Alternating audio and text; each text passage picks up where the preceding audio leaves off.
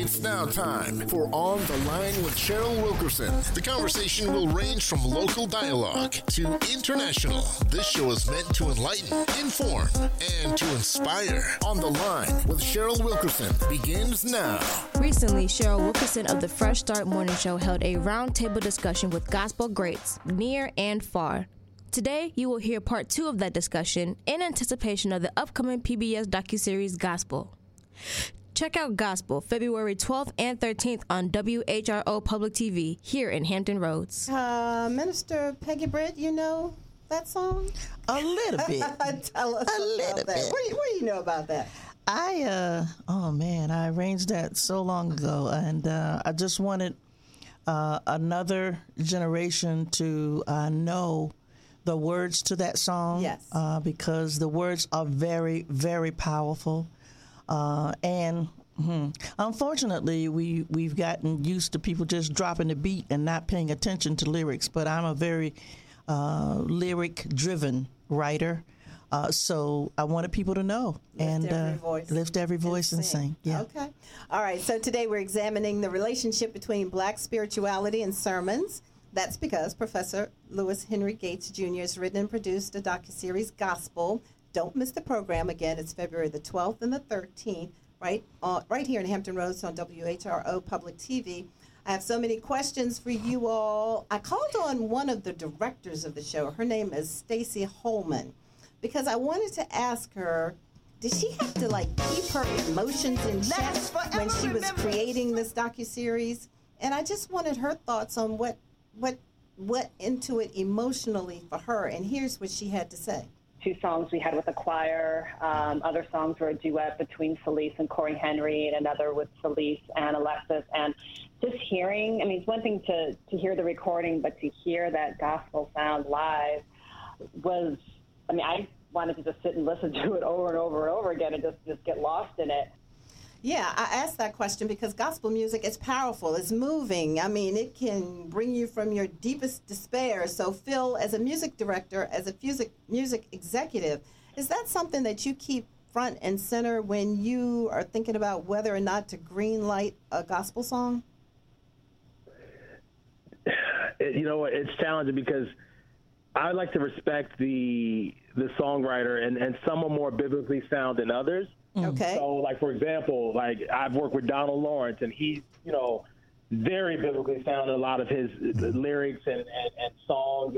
And I've worked with Donnie McClurkin, very, also as well. But then some of my more younger artists on the roster may have a different interpretation. Doesn't make it bad. Mm-hmm. It's just I still like to make sure I'll send it to maybe a consultant to make sure that just, hey, is this in line with the word? Or even I've utilized my own pastor. When I did a gospel album with Snoop Dogg a few years ago, and even that was one that I was excited about the opportunity because it was a bridge project to me, but I also wanted to make sure that everything was in line the way it needed to be.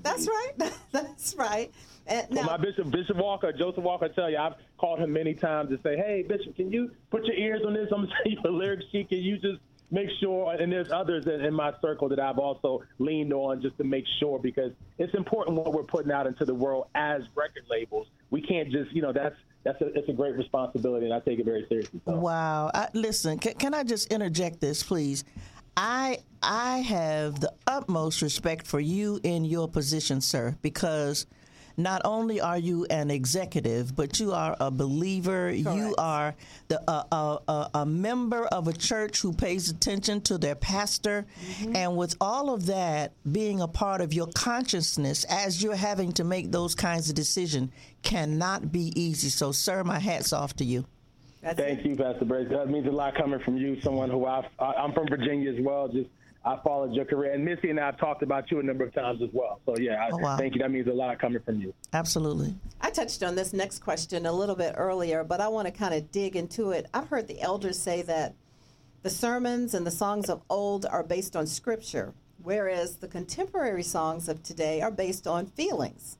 So if that's true, is one way right and the other way wrong? Or are they both right? Are they both wrong? Or who wants to put their foot into that one? Again, I'll just say, if you will, the it depends on what house or where you are, in my humble opinion. Again, for example, we go through a lot of anthems here at Norfolk State University with our choir.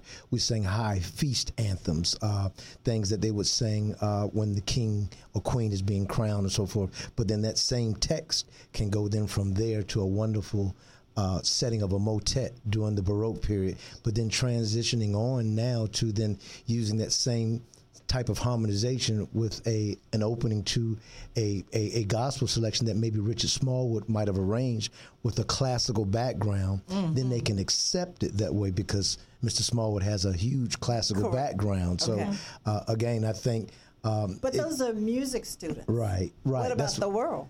Then it would depend on the house and the upbringing from home all the way to the church.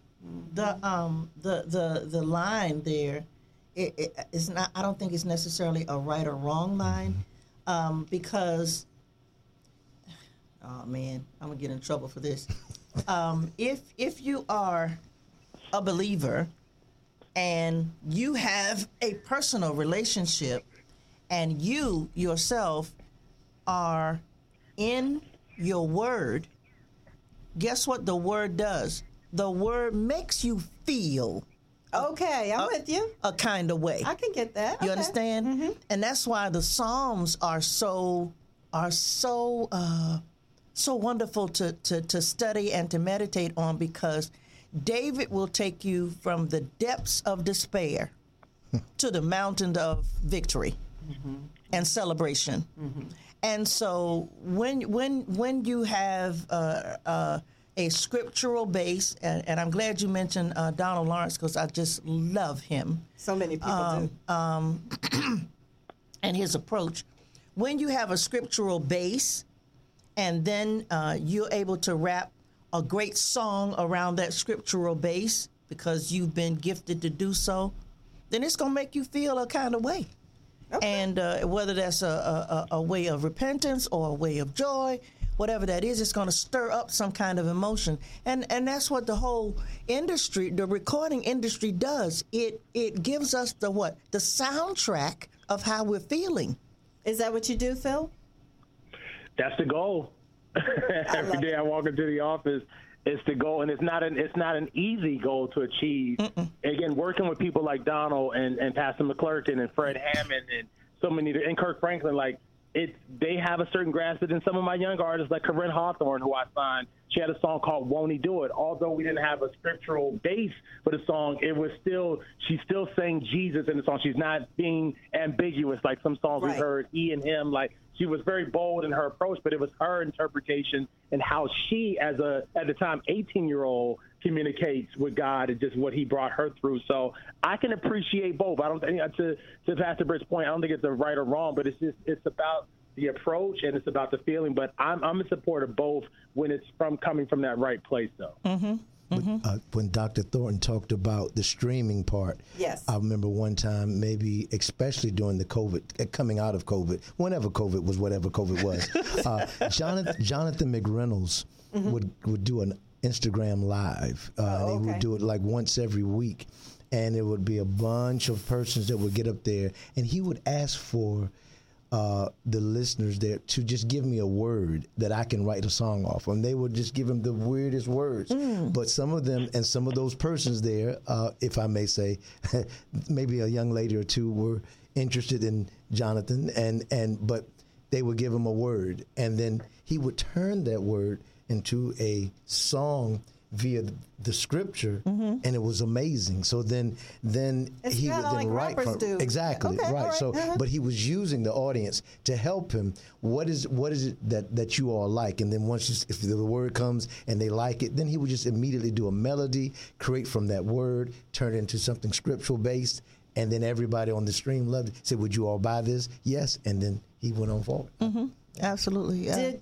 Go ahead. Did something come from that? I don't recall. I don't recall, but I'm sure he stays in tune with a lot of his audience. I know a lot with Instagram at times, and he asks for those kinds of things, a statement, give me a sentence, and he just writes something off of that right there in front of you. And I thought that was brilliant. Have you ever done that, Pastor Britt?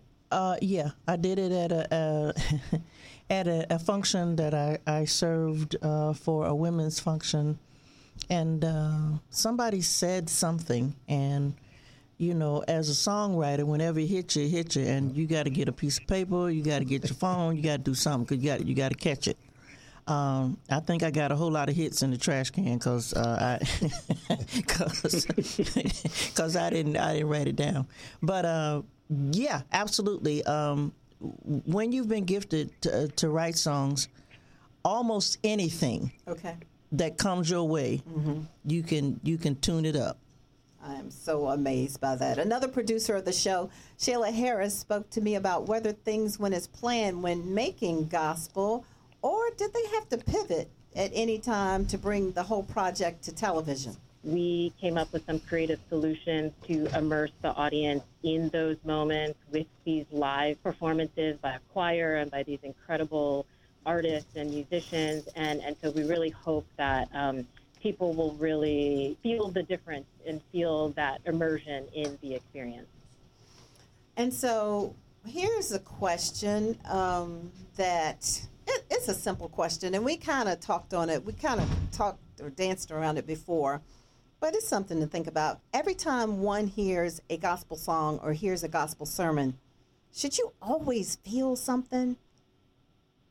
Should something come from you? The scripture says his word should never return void. In other words, his word will ultimately accomplish whatever he intends it to. But as human beings, do we really believe and feel that with every song and every sermon that it will move us? Because I have to tell y'all, I went to church Sunday, and the church is looking for a pastor. And so they had a pastor up there, and I was very excited about the pastor when I saw his credentials. Mm-hmm. But when I walked out, I was kind of flat. Yeah. Well, there's a lot that goes into that, and it's not always you. It's not always them. It's something that is rather ethereal and more, I think, spiritual and or emotionally based. Because sometimes you'll get something, and sometimes you'll get something new. Mm-hmm. Sometimes you won't get something new, but you'll get a reminder of something that you already know. Mm-hmm. And I think the way that our society is so hooked on instant gratification, yes, that sometimes we look to come out of the church jumping across pews every Sunday. It's just not going to happen. Mm-hmm. And it doesn't have to.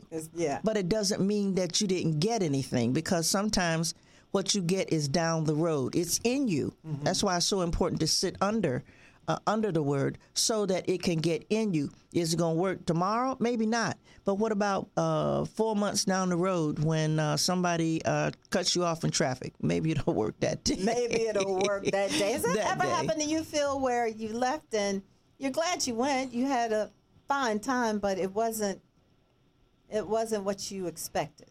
Yeah, I mean, I think we've all been there. I mean, I'm completely fine with it, because I don't expect every Sunday has to be this big event.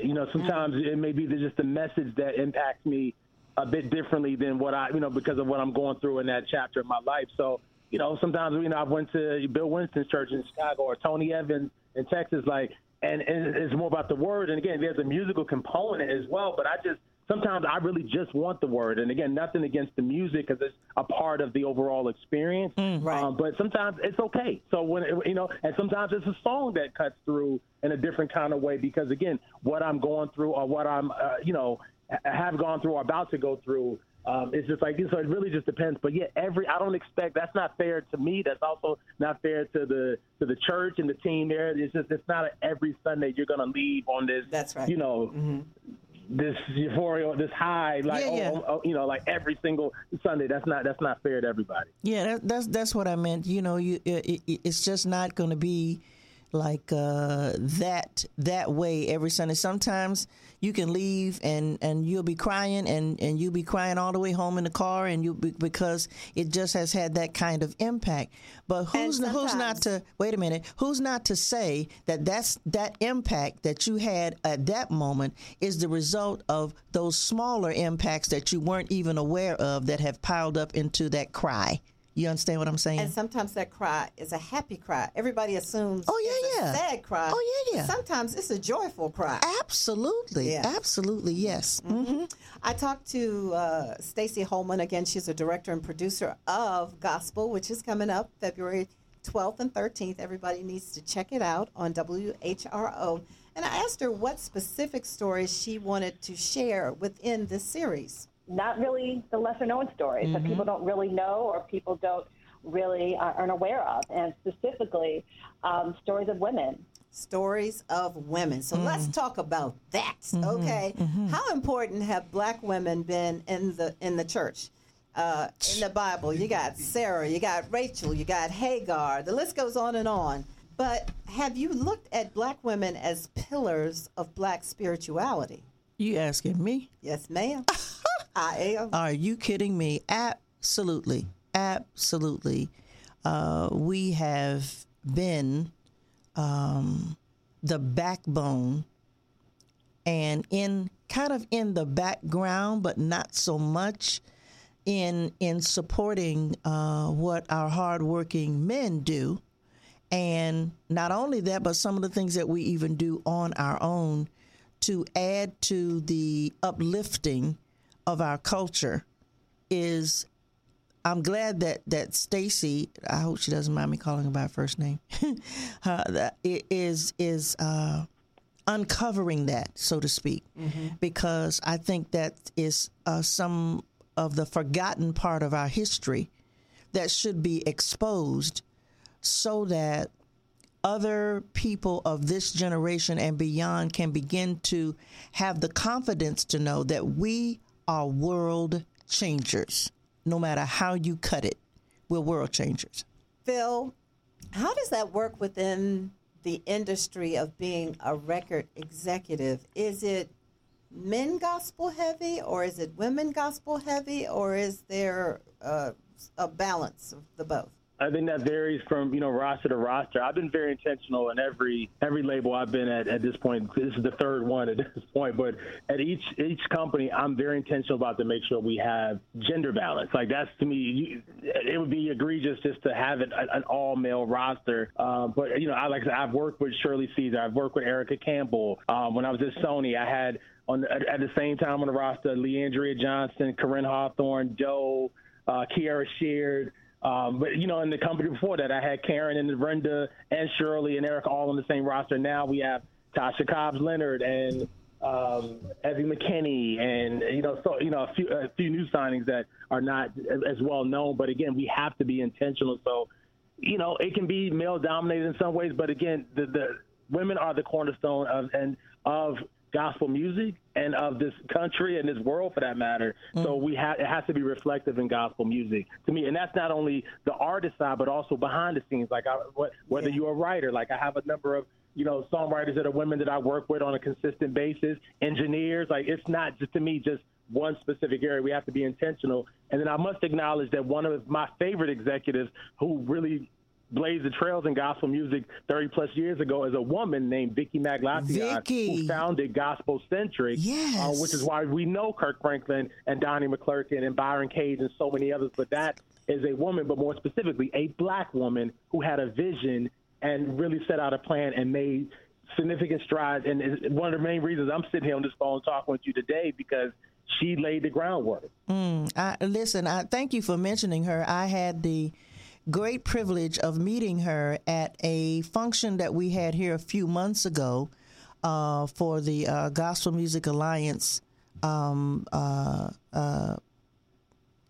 It wasn't like a convention, but it was a gathering. I don't know. A gathering. Yeah. And I had the opportunity to meet her, and I love her and Claude, and definitely what she did as a female, as a black female, for gospel music, it was unprecedented. And I haven't, seen it done since. I don't know, maybe there's some others that are behind the scenes, but definitely Vicki is a favorite of mine because she kind of dug it out. Wonderful. She did. And with a staff of mostly black women as well, Pastor Britt. That was the other thing that was special about Gospel Centric. A lot of not all, but the majority of the staff was all young, powerful black women that are still around in the industry to this day, but kudos to Vicki Maglatiot. Exactly, yeah. So this PBS special, it's entitled Gospel. If you're just joining us, it's dynamic, it's moving, it's powerful. What should the legacy of the show be? Director Shayla Harris had this to say. An appreciation for this extremely unique African-American art form that isn't just church music, but really inspired a freedom movement, has inspired pop culture, and really coalesces how the African-American community has infused faith and hope into their journey. And just quickly, I want to slide in here, Minister Earl Bynum. He had some thoughts on legacy, and I want you all to hear what he had to say. The foundation of how it all started. And I think we have to look at that by going as far back as the late Thomas Dorsey. And then we went from Thomas Dorsey starting his convention and starting with the Precious Lord and the passing of his wife and writing that song. But then we have to include also the late, great James Cleveland, who started the Gospel Music Workshop of America. But then we can go over to the Church of God in Christ with the Clark sisters' mother, Dr. Mittie Moss Clark. So it's so many facets. So many facets that we should think about when we are talking about legacy. And, I would like to hear from you, Pastor Britt. Mm-hmm. What should the legacy of gospel music be? I think it's so funny you mentioned legacy because the other ministry that I have, that is financial services, talks about the same thing, about legacy. What does that mean? That means that for the next few generations, or for the next generations, not even few, but for the next generations, there is a remembrance of what it has taken to get us where we are, and there is a passion for keeping that memory alive so as not to lose what it has imparted to who we have become. That's very, very important. Financially, that's important for legacy. We don't talk about it a lot in our community, but I hope that we start. But musically, definitely, because this is something that has been inherent. I was talking to a guy who's producing a track for me now yesterday, and he was talking about we were saying something along those lines, and what we were saying was the things that we were as a people born with, we have kind of taken for granted, and we have watched other ethnicities, no disrespect to them, but to come in and to master what was natural for us. And so legacy, in my view, is very important that people understand where that came from, that it came from us first. We have to acknowledge that. Phil, in your line of work, what is the legacy of gospel music? Just continue to create an avenue and an outlet to share the gospel on a global level. Like that, to me, personally, as well as professionally, is extremely important because, as it was previously mentioned, gospel is the foundation for every genre. Let's start there. So whether you jazz, blues, country, rock and roll, R&B, hip hop, whatever, it all started with gospel. And that's something that I constantly remind my peers and our corporate partners. So just making sure that we continue to properly resource, support, and just create a global platform for this music that is not, it's gospel music, but it's American music, it's global music, and it's something that's super necessary to inspire the world and continue to provide hope. So that's my desire. And from a label side, it's imperative. We have to just keep it going and keep it resourced and keep supporting, keep streaming, keep downloading, whatever. If you still buy physical CDs where you can find them, whatever we can do to continue to support, because it's important that gospel lives on, because it has, and it is the foundation for all forms of music, and it's just important that we continue to keep it alive. I am so grateful, sir, that you are sitting in the seat that you're sitting in with the mindset that you have. I can't tell you. I hope to. What you expect? He's from Norfolk. Hey, that's what I'm talking about. But I just, man, listen. And Pastor Britt, I'm friends with your son Boo as well. We go back from when I was a teenager. He could tell you about me. So get out of here. Yeah, absolutely. That, of course, you know that's my guy. But yes, smile on her face is just as big as it can be. Yes. But to have you to feel that way and to sit in the seat that you're sitting is going to make a huge difference in our legacy, because people that sit where you sit are able to facilitate the fact that we will have legacy and that we will have the remembrance of what has happened, so that we cannot let it go and keep that passion going. So thank you for all that you do. Thank you. Phil is something else. Like I said, he started here in Norfolk, and just to see him and his travels and where he's been and the lives he's touched, it is wonderful, just as yourself.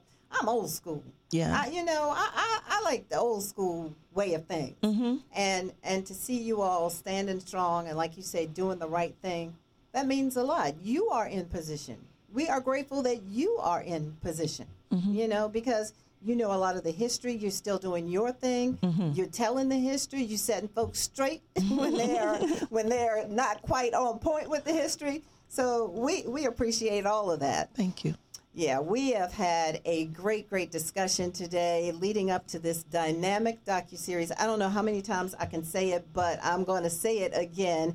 It's entitled Gospel. It's going to be on WHRO Public Television, February 13th.